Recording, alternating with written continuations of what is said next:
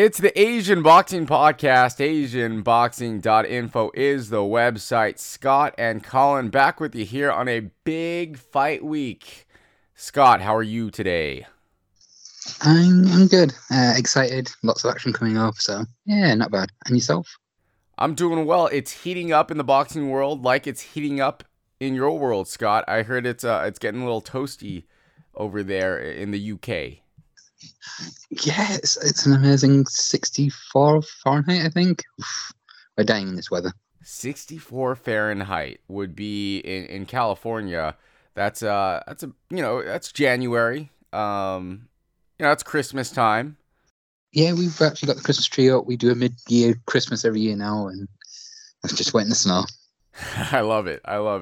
Well, it's heating up for you. It's heating up over here in California as well. And the boxing world really getting hot. Let's start off with Kenichi Ogawa, the Japanese sensation who really rose from the ashes. I think, a lot of controversy around his career. Of course, had that positive test. But now he's back. He's a champ. And he's defending his title against Joe Cordina. Yeah, the whole drug test fiasco for what's assumed to be a skin cream. In his bout against Tevin Farmer, he then spent over a year out the ring, which was interesting. When a ban is like here off over there in the US, a year means they make a comeback on a year and a week. For him, he was out the ring for 15 months and a very emotional journey back to redemption. And last year we saw him beat Fuzile for the IBF title, which he's now defending for the first time. He had planned to defend the title in March at home, and I think due to COVID, that bout never took place. But now the Cordina fight, and it's an interesting one, a really, really interesting one, because for Ogawa, he could become the first Japanese world champion to successfully defend a title in Europe, whilst Cordina wants to continue the long reign of great Welsh world champions, and their styles should gel. And yeah, no, it's a really, really interesting matchup. That's what I love about sports, not just boxing, but the idea of redemption. And he went through that tough time in his career, but he's really worked his way back up to the top. And it's impressive, and it speaks a lot to his character, to his tenacity, and now he's on top of the world with that IBF title, and he's looking to defend it again for Ogawa. Like you mentioned, that impressive win against Fuzile. How do you see this one going against a younger Cordina and a Cordina who's undefeated? I genuinely see this as a toss-up. I think Ogawa's got the power to basically hurt anyone in the division. And Cordina is slippery, but we saw against, I believe, Farouk Kubanov that he can be caught, he can be hit. And with Ogawa's power, he's always dangerous. With his patience as well.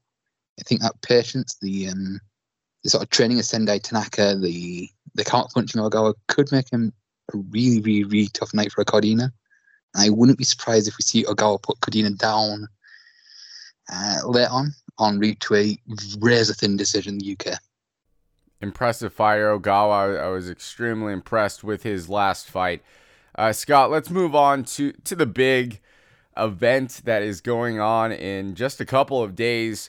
Tuesday in Japan, the rematch between Nonito Donaire, Naoya Inoue. Before we get to those two, though, a couple of good fights on the undercard. A couple of really good fights with Andy Hiroaka, who I know has fought a couple of times in the US, defending his Japanese title against Shun Akaiwa. I don't see this being anything but a showcase for Hiroaka. He is too good. He's too bright. He's too sharp, and just too much everything for Akaiwa. But I think in many ways this is about used to advertise Hiroaka before potential sort of top 15, top 20 type guy. He's knocking on the door of a world title fight, and I think that's what we'll see him head towards over the next year or two. The other fight I actually think is really, really, really, really interesting, and sees Takuma Inoue face Gakuya Furuhashi to unify the WBO Asia Pacific and Japanese super bantamweight titles. Inoue is a retarded, gutsy, skilled boxer, and Furuhashi is the exact opposite. Just a determined mental pressure fighter, and their style should give us potentially one of the hidden gems of the year. Furuhashi is just so hungry, so determined. Even in his mid-30s, he's probably as hungry as they come, and he'll know that a win over Inoue sees his profile explode internationally. For Inoue, a win here sees him perhaps getting a second world title fight next year. So, really good matchup, really good styles, and I'm really excited about that one. I want to go back to Hiraoka. He's 25. He's young. He's undefeated. And you mentioned he's kind of on the cusp of that world title fight. Isn't it time that maybe he steps up in competition? He has a couple good wins. I mean, went back and forth with Kondo a couple years ago. Of course, that impressive TKO win against Jin Sasaki. But I think it's time for him now to really make that next leap. Yeah, I think at the moment, with the division being in such flux as it is, I think it probably makes sense for him to just wait another year. But he needs to start facing some of the better guys in the division. Someone like perhaps Victor Postol or O'Hara Davis. One of those guys just perhaps on the slide. Maybe Jose Pedraza or someone like that that's got some name value would be a good idea. Just a top 15 guy, right? I mean, that's probably not too much to ask for. I think he's talented enough to go toe-to-toe with a guy like that. Yeah, the problem is I think in many ways the division is so stacked at the top with Taylor, Ramirez, Zepeda, Prograis, Catterall, Barboza, Russell, Matthias. I wouldn't put him in it with any of them, and that's maybe the top 8. So you're right. I mean, honestly, it might be one of the top 3 most stacked divisions in boxing right now, maybe top 4. It's actually the most interesting division, especially when I think Taylor abandons it, because I think everyone below him is really well matched. But I still think Hiraoka perhaps just waits until one or two of the others wear themselves out. A lot of them are significantly older. Zepeda, Prograis are all in the 30s. Just wait them out a little bit. Yeah. Teofimo Lopez possibly coming up to 140 as well. Yeah, I think we'll see Haney there sooner rather than later as well. But Gervonta Davis? I mean, is Gervonta Davis going back there? 140's on fire. Yeah, it's an interesting division. It's a horrible place to be in, I guess, in many ways. All right, Scott, let's get to it. Naoya Inoue, Nonito Donaire, and Noe Donaire 2. The drama in Saitama, it delivered last time, obviously a couple years ago, and the championship, the title fight of that World Boxing Super Series, it was just a fabulous fight of the year. What does this second fight do? Does it surpass that? Is that too hard of a fight to surpass? Is it going to live up to the expectations? I'll be honest, I think we're actually going to be underwhelmed here. I think Inoue will have learned a lot from that first bout and will be a lot more intelligent in how he approaches this one. In my opinion, he lost maybe 3 or 4 rounds from that entire bout. I don't know what Robert Hoyle was watching, but I think he's learned from it, learned from the experience of tasting Donaire's power, and we'll look to avoid that. I think we'll see a hit and run type effort from Inoue early on, breaking the body of Donaire, and then perhaps putting the pressure on later on. But Donaire's always going to be dangerous. We've seen him since that bout just absolutely smashing Nordino Bali and Remat Gaballo. So even an old Donaire's dangerous. I think Inoue is fully aware that an old Donaire's dangerous. So you do believe that Inoue is not going to kind of do what he did last time, where he wanted, obviously, what was going for the knockout and was on a good streak of first round, second round knockouts where he was tearing through the division, and I think he thought he could do that to Donaire. You don't think he's going to do that again this time after tasting that power and after getting his eye messed up in that first fight? I think it's going to be a lot more intelligent. As we've seen a little bit more often from him recently with the Dipaye and then Maloney fights, he's willing to take his time. His last 3 bouts have gone beyond the midway point. And prior to that, he just, like you said, he was taking people out for fun. He was taken out early. I think we're going to see an intelligent, mature performance from him here. For Donaire, though, do you think that benefits him if Inoue takes it a little bit easier in the early rounds, that Donaire will have a little bit more energy as they move towards those championship rounds? I don't think so. I think Donaire's legs will go, to be honest. He's an old fighter. He's not a quick fighter. He's not as sharp as he used to be. His own bouts haven't been going long. I think 3 of his last 4 wins have come in the first 4 rounds. He's not getting those longer bouts under his belt at the moment, so we don't know what his stamina is like. Other than the Inoue bout, I don't think we've seen him go beyond like 7 rounds in 4 years or something stupid. And even that one there, he was struggling later on. He was dropped from a body shot in round 11. So yeah, I think Inoue should use his youth, should use his speed, should use a little bit of brains that he's got, and just drag the bout out a little bit more than most might anticipate.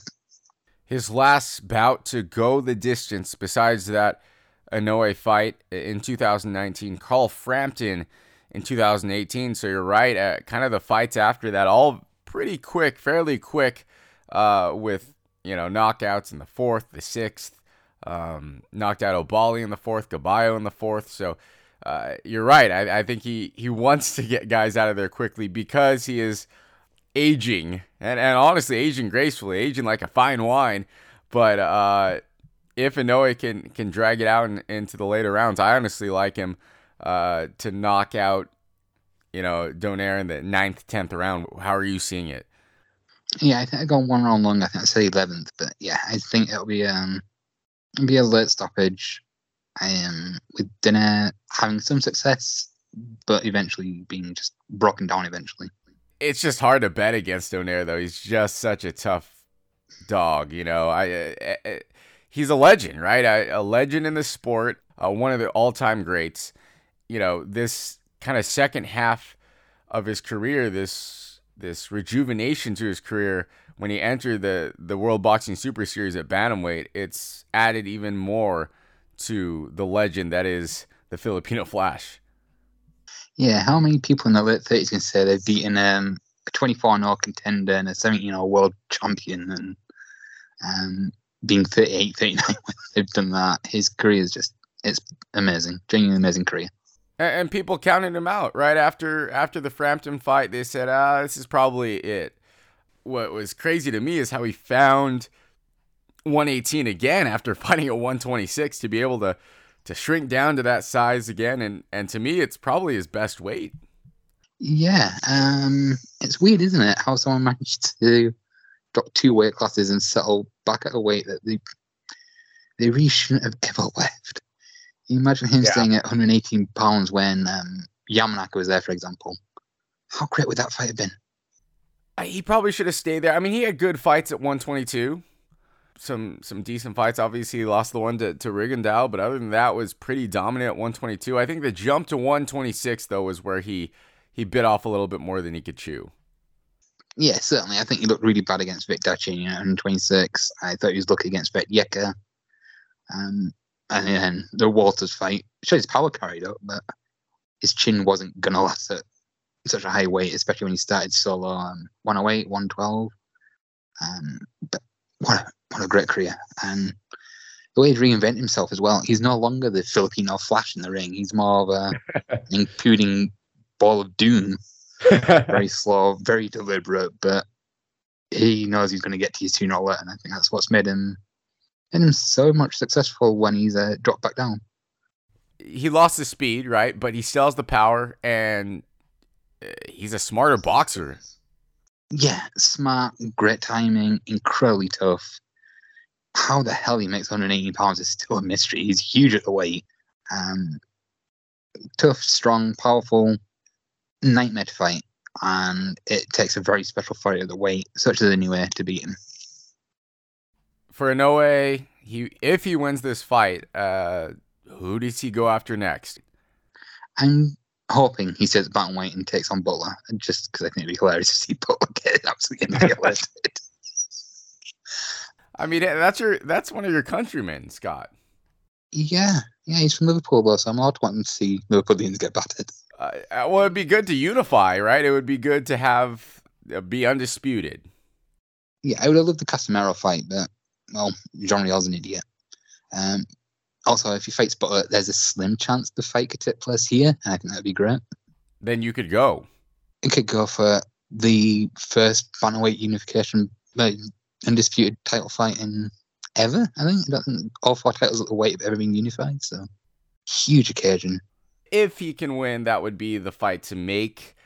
And then jump up, because 122, there's so many good fights to make there. Yeah, 122, he's definitely going to end up there. There's no point in really questioning it. He will get that move up probably next year, perhaps New Year's Eve.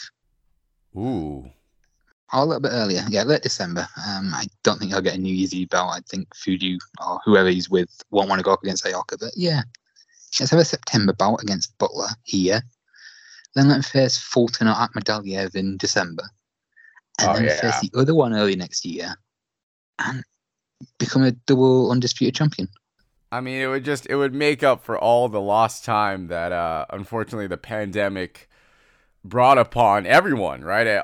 Most of these fighters, basically every single fighter in this sport, had to slow things down because of the pandemic, and Inoue was no exception. But he's getting back into it, and Donaire Inoue too.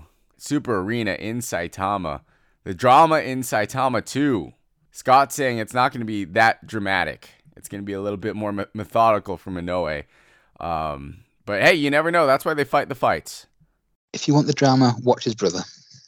Takuma. By the way, this is free, right? In the UK? This is on YouTube? Yeah, it's on YouTube over here, which is great because I failed to book the day off, so I'll be watching it at work.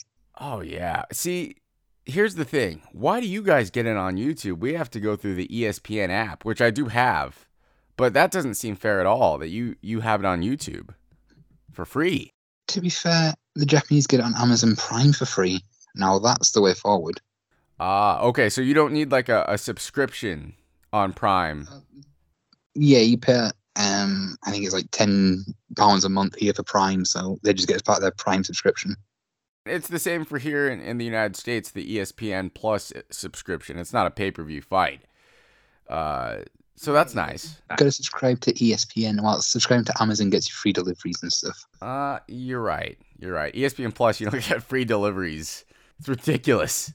Amazon Prime, I like that. You're right. That might be the new wave. Obviously, they're doing it in Japan, but who knows? In America, in the UK, they're getting into boxing. Amazon Prime, Jeff Bezos. Who would have thought Jeff Bezos would be a boxing fan? They also showed Murata versus Golovkin on the same service, so it's obvious that that's something Japanese Amazon Prime are really interested in going through with. Free delivery, free boxing. I love it. It's the Asian Boxing Podcast. AsianBoxing.info is the website. Here we're excited for Inoue Donaire too, and that is happening on Tuesday. But a week after that, Hiroto Kyoguchi is back in the ring. It's actually only 3 days after that. Kyoguchi back in the ring. What a weird time it's been in Kyoguchi's career. It's hard to believe that he's only fought once since the start of the pandemic. He's had COVID himself in 2020. He's had, I think, 3 bouts cancelled and repeated injuries. So it's nice to see him back. I do wonder whether or not he's going to be 100% after being out for well over a year now. But if he is, his fight with Esteban Bermudez could be a potential fight of the year candidate. Both of them are hard hitting, both are exciting, both are aggressive, and that's going to be an absolute war.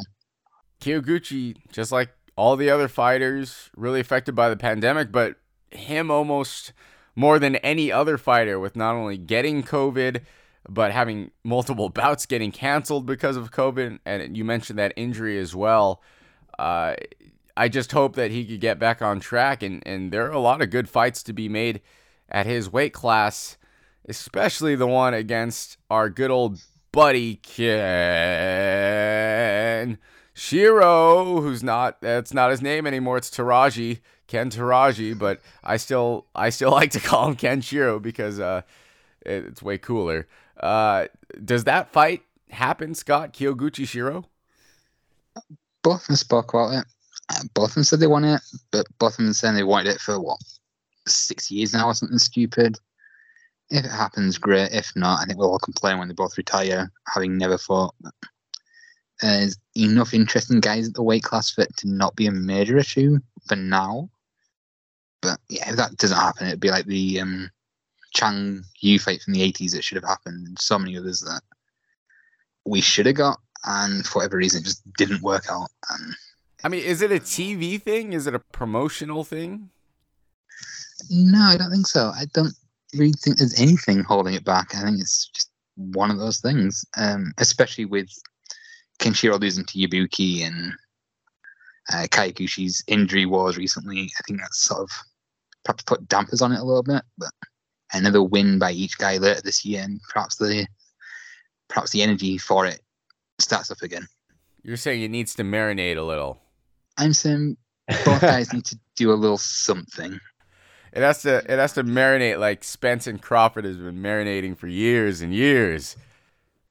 Yeah, the difference is that one of those guys hasn't just lost in the last 12 months. That's true. No, their marination is ready. They're ready. This one, it's a little bit different. I understand. But I still want to see it. Like, we know pretty sure everyone know who the two best guys are at 108, right? It's these two guys. Yeah, it's about that makes sense. It's about that we all want. It's about that they want. It's just perhaps the timing right now isn't quite right, but they've got to work towards it. And hopefully later in the year on the same card in a sort of co-feature main event duo, then the next fight on, it makes sense to make it. A couple days after this fight at Korakuen Hall, Tuesday the 14th, we have a pretty decent card. Akihiro Kondo fighting Koichi Aso. Also, cool little co-main event for the Japanese lightweight title. Izuki Tomioka against Shu Utsuki. Strangely, BoxRec actually got these the wrong way around. The Utsuki versus Tomioka bout is the headline bout, and Aso versus Kondo is the co-feature. But both are really interesting bouts. I think Aso Kondo will be the better bout. I think their styles have the potential to give us a genuine fight of the year, with Aso being all out aggression, Kondo being a slow, smart fighter. I think Aso's pressure is going to just force Kondo into a firefight, and that could be one of those fights that just really works. As for Utsuki Tomioka, I'm not really sure what Utsuki's team is doing here, going up against a guy like Tomioka, where he won't get a lot of credit for beating him, but he can look really bad against Tomioka's style. Tomioka is a very good mover, has a very busy jab, he's very accurate, he just has no power. And unfortunately, Utsuki's very flat-footed, very slow and methodical, and Utsuki really could look bad before bailing himself out later on with his power. June is crazy right now for boxing in general, but it looks like the Japanese scene at least is picking up here in these months of May and June. Yeah, it feels overdue in many ways. Just to show the pandemic, so it's back almost 2 years, but it looks like we're finally getting in the right direction. You almost point back, or you look to different periods of the sport, and we've seen it, right? When World War II happened, guys went to war and fought over there and put a halt to their careers. So this is just another thing that has happened in our lives, and it definitely stunted a lot of different guys' careers, but really no one, I think, came out of this unaffected. Almost every boxer was affected by this pandemic. Yeah, I think some managed to use it to their advantage. I think for Naoya Inoue being out the ring for the next couple of months probably did him some help, letting his injuries heal a bit better. Especially that eye, right? Especially the eye. I think some of the American top-ranked guys as well, and I can't remember his name. I think he was like a school teacher who was on a lot of the bubble bouts. I think his career came out of nowhere, and he really made the most of it. And I think Jared Anderson did the same. I think he made the absolute most of his opportunities. But yeah, it affected all fighters, and very, very few did really well out of it. And it's maybe the one guy who wasn't affected was like Canelo. He was like the one guy who just kept fighting, but everyone else pretty much abrupt halt to their career. Fingers crossed it won't happen to the big Ukrainian fighters who are perhaps going through something at the moment. No, definitely. And, our prayers and thoughts with them and the people of Ukraine, but that's another example of guys who their careers are, who knows what's going to happen with Lomachenko and what he does in the future. Obviously, boxing is, it pales in comparison to the importance of what they're going through.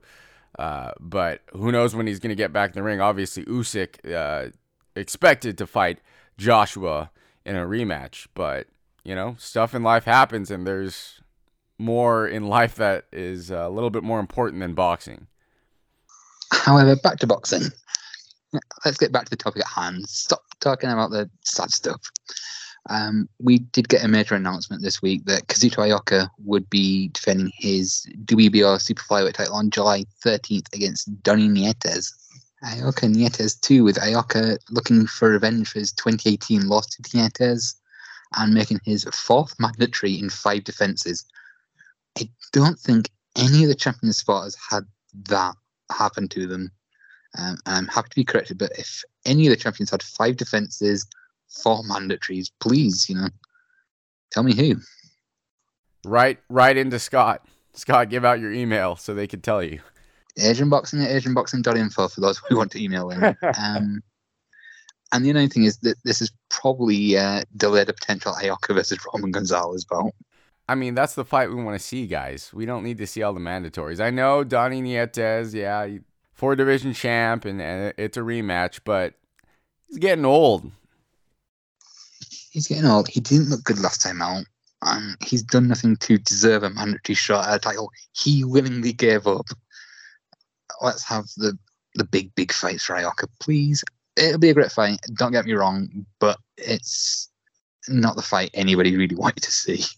Ioka now at 33, I mean, he's no spring chicken either.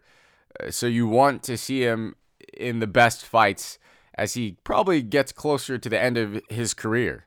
Yeah, it's a weird division really, though, when you think about it. You got Ioka, Estrada, Roman Gonzalez, and Shinsuke all in their late to mid-30s. You got Nietes, who's 40, I think. And then you've got Kosei Tanaka and, of course, Bam Rodriguez, who could well be the man of the division the next few years. I see 115 as probably the best division right now. What I like about it is all the guys have fought each other.